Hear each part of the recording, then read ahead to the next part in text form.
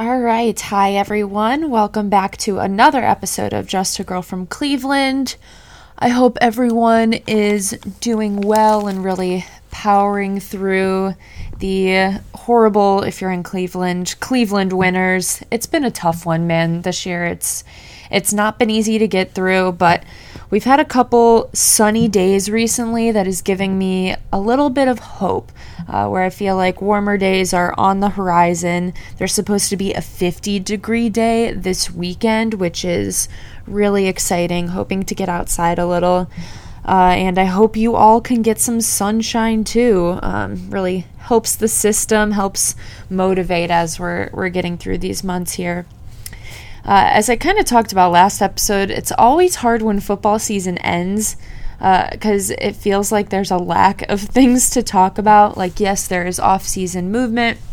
Of course, there's the Cavs. We're building up here to the Indian season starting.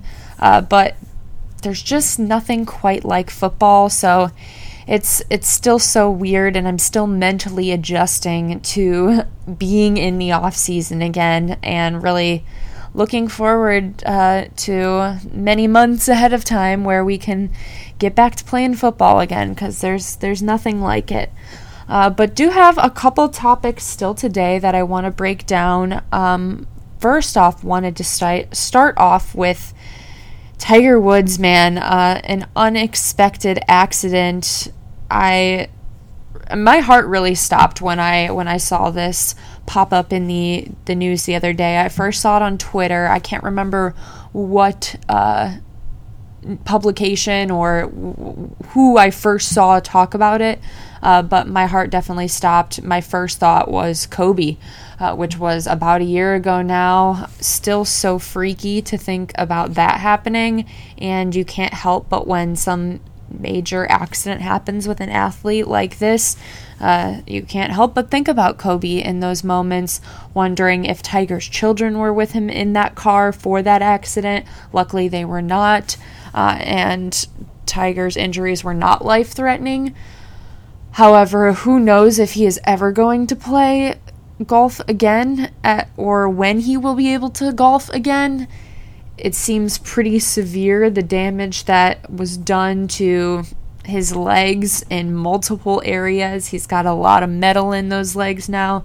We already know Tiger has dealt with many injuries throughout his career, so this obviously does not help. The other thing I did think of when this happened was, I don't know how many years ago it was now, but when Tiger got his DUI, so, of course, the first thought was he under the influence? How did this accident happen? They are saying that there was no drugs or alcohol involved, and that it truly was just an accident. Those windy roads in California, man, they will get you sometimes. What was crazy, though, is the day before that, he was with a bunch of people golfing. Dwayne Wade, David Spade, I know, posted a picture. And the day of the accident, he was supposed to be golfing with Drew Brees and some other people as well. So it's just always surreal. Like a few hours before, I had a Bleacher Report notification about him golfing with Dwayne Wade, some video. And then a few hours later, this accident happens. And again, it felt very similar to what happened with Kobe, because the night before Kobe died, LeBron passed him on the all-time scoring list. There were all these stories about Kobe. You know, he was at his daughter's either a basketball camp or a practice, games, something, and people were posting videos of him there. So it just is always such a reminder of how short life is and how valuable life is, and how, especially with these athletes, you have to appreciate them while they're around and while you get to see what they can do, because it can be taken away in an instant. And that's how I was kind of feeling after everything that happened with Tiger there. So I hope he's going to be okay. Obviously, most important thing is that he is alive, but hope that we get to see him golf again someday. And I know that seems almost like a shallow request to have, but I'm sure he would like to do that. Watching him play with his son was really beautiful, and I hope he can continue to do that, and that he's going to be okay. So thoughts with Tiger. Next, I want to talk about Cam Newton. So there was a whole big controversy recently, which you couldn't ignore. That was at Cam Newton's football camp, a kid was kind of talking some smack to him, saying that he's poor and kind of talking trash to him. And this video went pretty viral to the point where every single person in the media was covering it, them kind of yapping back and forth at each other, so far to the point that this kid, who did not have a social media following of any sort, released an apology statement for the way that he was talking to Cam for his behavior in that moment. I have very mixed feelings about this because, on one hand, he is a kid. He was a high school student, and he was talking trash, and that happens a lot at these camps, even between, the professional athlete and the kid. It's pretty normal for them to be talking trash like that. Of course, I think it was a little ridiculous that he was calling Cam poor, because Cam is in a small group of people who have gone on to play professional football in general, and let alone play professional football at a high level and have an extended career. I'm sure this kid would love to have that. And so there is this balance of trash talk and respecting the professional athlete who is hosting this camp for you and trying to give you some knowledge of what he has learned throughout his years playing. So I really have mixed feelings on this one, because in a way I do think the media took this way too far and ran it into the ground like it was the biggest deal in the world. I don't know if we're just looking for something to talk about. Maybe, because I'm looking for things to talk about.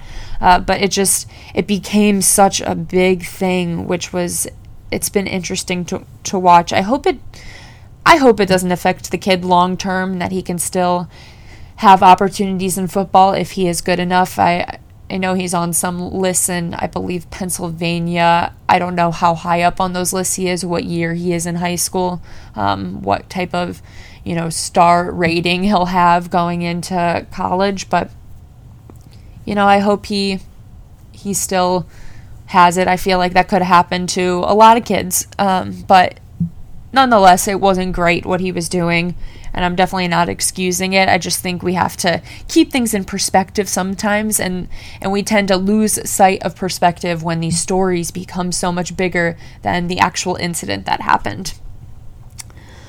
So that's been interesting. Another thing that has been interesting in the football world is J.J. Watt.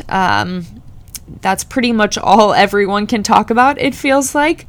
It's most of what I am talking about these days, trying to figure out what is going to happen with J.J. Watt, decoding his tweets that I think he is just completely making up random stuff, putting it out there, and seeing what, conclusions people draw from those tweets. I don't think they actually mean anything. I don't think he's putting hidden clues in his tweets about where he is going to play. But right now, where we stand, from most reports, the top 3 options for him right now are the Packers, Titans, and Bills. And then in the conversation, kind of 2 other fringe teams are the Cleveland Browns and the Raiders. The best offer he has been given right now, I'm not sure from which team, is between 15 and 16 million. So I don't know what's going to happen with this. I feel like we can all sit around and speculate forever on where he is going to go. Obviously, these are some good options for him because he does want to go to a contender. A lot of people threw in the Steelers, obviously, because of his brothers. That's been a part of the conversation, but I do not think the Steelers are a contender, especially with the news of Big Ben returning, most likely, which I'll get into that as well. But it's crazy to see the Browns on a list of potential contenders that he would consider going to. It still feels pretty surreal, but it's legitimate. I mean, if you put him and Myles Garrett out there on the line, they can do some special things there because both of them are used to getting doubled all the time in games. And if they don't have to carry that burden anymore, they might be able to make some more big plays, which I know that was a struggle for Myles, especially this year. He gets held a lot. He gets doubled a lot. He can't always make those big plays when he's getting covered that way. So if you have another star, out there with him that can take off some of that burden, it could really change things. So we'll see what happens. But the Browns have the cap space for it, and they're a legitimate contender. So even they're on this list of fringe teams, not the top 3, Packers, Titans, and Bills. I still think they have a legitimate shot at making this work. The only concern really with J.J. Watt, which everyone is talking about, is him being injury prone. And that's something that we do have to consider and think about because I know it happened to us this season. Injuries plagued us at certain moments. I mean, going into the season, before the season even started, within training camps, there were so many injuries. You had Greedy, Grant Delpit. There were so many injuries. And then even throughout the year, you were dealing with injuries on top of COVID protocols, which God willing, that is not a part of the season next year. Who knows where we will be at that point in time if COVID is still around then. But injuries on top of that really hurt us at a lot of different moments and could hurt us again this coming year. Like I said, especially if COVID is still around and those protocols are still in place. So I think it is something to consider, his age and, capacity of getting injured. So we'll see what happens. I don't hate the option of having him on our team. I think he's still a great player, and he was not playing on a good team in Houston. They struggled a lot, and they didn't even have team chemistry anymore. They were really falling apart by the end.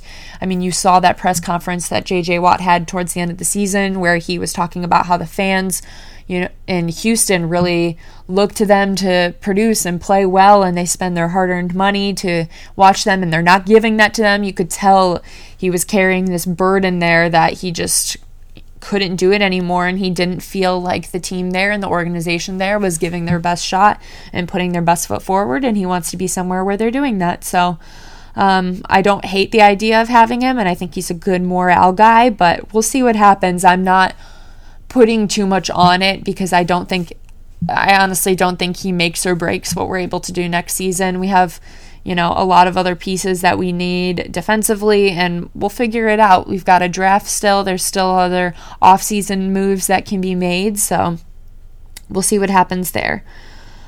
Which kind of leads me into the last football topic where I briefly mentioned in that last little rant there about Big Ben. Big Ben returning to the Steelers. He would like to return for another season. It's not sitting well with him the way that things ended last season, which I can't imagine it would, because that was pretty pathetic of a showing there that he had in that playoff game. But I don't think it's in the Steelers' best interest. Not that I am at all wanting to tell the Steelers what to do, because they can do whatever the hell they want. I don't care. I will stay in my lane and watch the Cleveland Browns continue to be great, but I'm not going to tell the Steelers what they should and shouldn't do.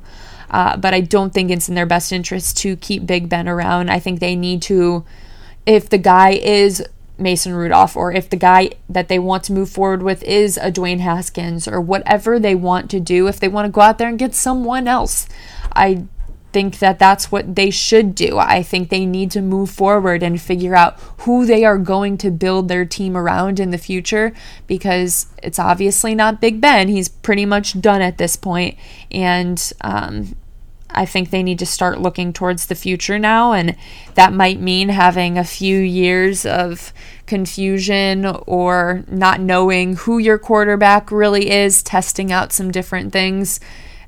Every franchise has to go through that. That's just a part of the game. You're not good forever. You have off years, you have years of rebuilding, and the Steelers might be hitting that point. Look, they've had a lot of really good years, so that's just how it goes. You aren't good every year, and it's frustrating when you aren't, but that's the name of the game. So we'll see what happens with that. I wonder how that will progress as time goes forward. If Big Ben doesn't start off the season playing well and he does come back, do they bench him? What happens with that? So I'll be interested to see, but at the same time, I don't care what they're doing. 'Cause again, I am focused on the Cleveland Browns' path forward, working towards filling in our missing pieces so that we can build a Super Bowl contender for 2021. So we'll see what happens. All right, a couple other things I want to talk about. Ohio State basketball. So I really don't talk about college basketball on here because I don't watch a ton of college basketball. I love March Madness. I watch some Ohio State basketball games, but overall, I'm not super engaged in the day-to-day of what is happening in college basketball. However, I did get really into the Ohio State-Michigan game from, it was a week ago now, maybe, from when I'm recording this, a couple days ago. It was an incredible game to watch. Ohio State did go on to lose that game. However, it was so intense, so much fun. Both teams were shooting really well. Michigan especially was just nailing three-pointers the whole game, which was very frustrating, but they really couldn't miss. But the thing I really enjoyed about the game was the fact that there were so few fouls called in that game that those refs just really let them play through the game. And sometimes that is my frustration with watching the NBA, is how many fouls are called sometimes. It can be pretty frustrating. So it was super fun to watch them just go out there, shoot, drive to the basket, and not get called every single time that they try to, stick a hand out there when someone drives to the basket. So I had a lot of fun watching it. Super sad that Ohio State lost, but I'm getting kind of pumped for March Madness this year. We've got, in a couple weeks here, you got, the selection of who is going to be ranked where, and I think it's going to be fun to watch because we were robbed of that opportunity last year when COVID hit and March Madness was taken away from us. It was very unfortunate, so I'm excited to watch this year, and I think March Madness is something that really, even if you're not a college basketball fan, that everyone can get behind and have a good time with, because the best part is watching an underdog do something great and something unexpected, a 16 seed beating a 1 seed or a 15 seed beating a 2 seed. Any of those things are always on the table and happen nearly every single year. So I am looking forward to watching that in the next few weeks once we get there. Okay, Francisco Lindor next up. So I don't even know if I talked about this on the last episode. I feel like I probably did, but obviously Francisco Lindor is no longer with Cleveland. He is now a Met. It was really sad watching or looking at these pictures that the Mets posted of him in a Mets uniform. Hard to see, and it just didn't look right because he's been with us for so long, and it was so sad. But the reason I want to talk about him is because he made these comments about how he really did not give his best to the Indians at the end of the season last year. He kind of got tired, he gave up, and now he wants to work harder to make sure that he doesn't kind of give up again like he did before. I go back and forth on these comments because, of course, I do not want a player who was on my team to talk about how they gave up and they just didn't care. But at the same time, the organization did not care about him. They were not willing to give him what he was asking for, an amount he was very deserving of comparative to other players of his level in the MLB. So it was unfortunate the way that the franchise wasn't getting behind him, a star player, a player with a fun personality that people can get behind, which is one thing that I've talked about a million times on here, that baseball is missing. They are missing that it factor that people love to engage in the NBA and in the NFL. They love to get behind a personality. They love to care about a player and who they are as a person. That's why part of why people in Cleveland love Baker Mayfield so much, because you can kind of feel like you know him. He is a dynamic person, has a great personality, and he's someone that you can get behind. And that was kind of who Francisco Lindor was as well. He had this big, bright smile. He was always laughing and having a good time. He's someone that a team should embrace, a league should embrace, and really market those types of players and those types of people so that the city can feel more connected to the team and that baseball fans in general can feel more connected to the league. And that's what baseball has been missing. And it's frustrating that when you own a baseball team, you would think you would want to pay those guys and keep them around because they're bringing something good to your city, and they didn't want to pay him. So I can't necessarily even blame him for giving up. I can't say that's what I would do myself, but I don't blame him, and it's not out of the question that that's something that he would do. I'm sure a lot of other players felt that way at different points in their career. So it is what it is, but it was an interesting headline. Still sad to see him gone. I wish he was still with us in Cleveland, but can't have it all, I guess. Okay, so the last thing I want to talk about is the Cavs. So the Cavs are on a 2-game win streak now. Very exciting. Pulled out some wins here, but it was following a 10-game losing streak, which almost every single team we played, I will say, was a playoff caliber team. So you don't expect to win all of those games, but you don't expect to lose all 10 of those games. And I think that's the issue. A lot of people in Cleveland are making excuses for that because we were playing such good teams for that stretch of time. But if you want to be a playoff team yourself, then you have to beat playoff teams, and we weren't doing that. And we dropped from the middle of the Eastern Conference to, I believe, the second worst team in the conference. So that you just can't do that. Like, you have to beat teams that win. It's as simple as that. And we should expect that we could win some of those games. Like I said, I know we're not going to win all of them. I know that we're not, a top 2 team in the Eastern Conference, but we were hanging around the 7-8 seed in the Eastern Conference. So I think you should be able to win maybe 1 or 2 of those 10 games at least, but to lose all 10 of those in a row was pretty frustrating. But like I said, we won the last 2 games, starting to turn it around a little. We have the All-Star break coming up here. I think we need some time to rest, reset our mind. I know there's a lot of questions right now on, do we try to, continue to win out in this season and play hard, or do we try to tank and get some really good draft picks for next year and kind of rebuild the team at that point, because we finally have a couple good pieces that I think we can build on. We've got, hopefully, I would love to keep Jared Allen around longer. Colin Sexton, might be looking for a bigger contract soon, but we have some good pieces. And we could get some additional draft picks to fill in some of those other pieces that we need to build an actual playoff contender. But I hate the idea of tanking and giving up a season. Tanking is just something in general I have a hard time getting behind. I know it happens. I know it serves a purpose in every single sport. I know why teams do it, but it's still, I don't ever want to cheer for my team to lose. It just feels wrong, and I hate it. And I hate that is how it works. So I don't even want to get behind that necessarily, but I understand what the purpose is.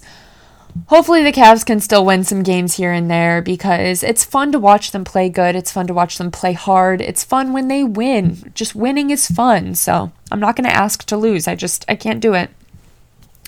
But that is all I have for you guys today. So if you could just leave me a rating, a review, if you haven't already, on Apple Podcasts. I know that, you don't always want to take the extra second to do that, but if you could just click that little 5-star button at the bottom of the podcast screen, it's very easy. Leave a nice little comment, review.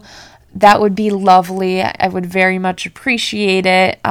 But tell your friends, share on social media, do all of those good things that I always mention doing at the end of these episodes. But like I said, that's all I have for you guys today. I hope you're powering through this winter, staying warm, getting ready for the spring. Baseball season's around the corner. Hopefully we're turning the corner on COVID as well, and we're getting there. So that's all I have, and thanks for listening.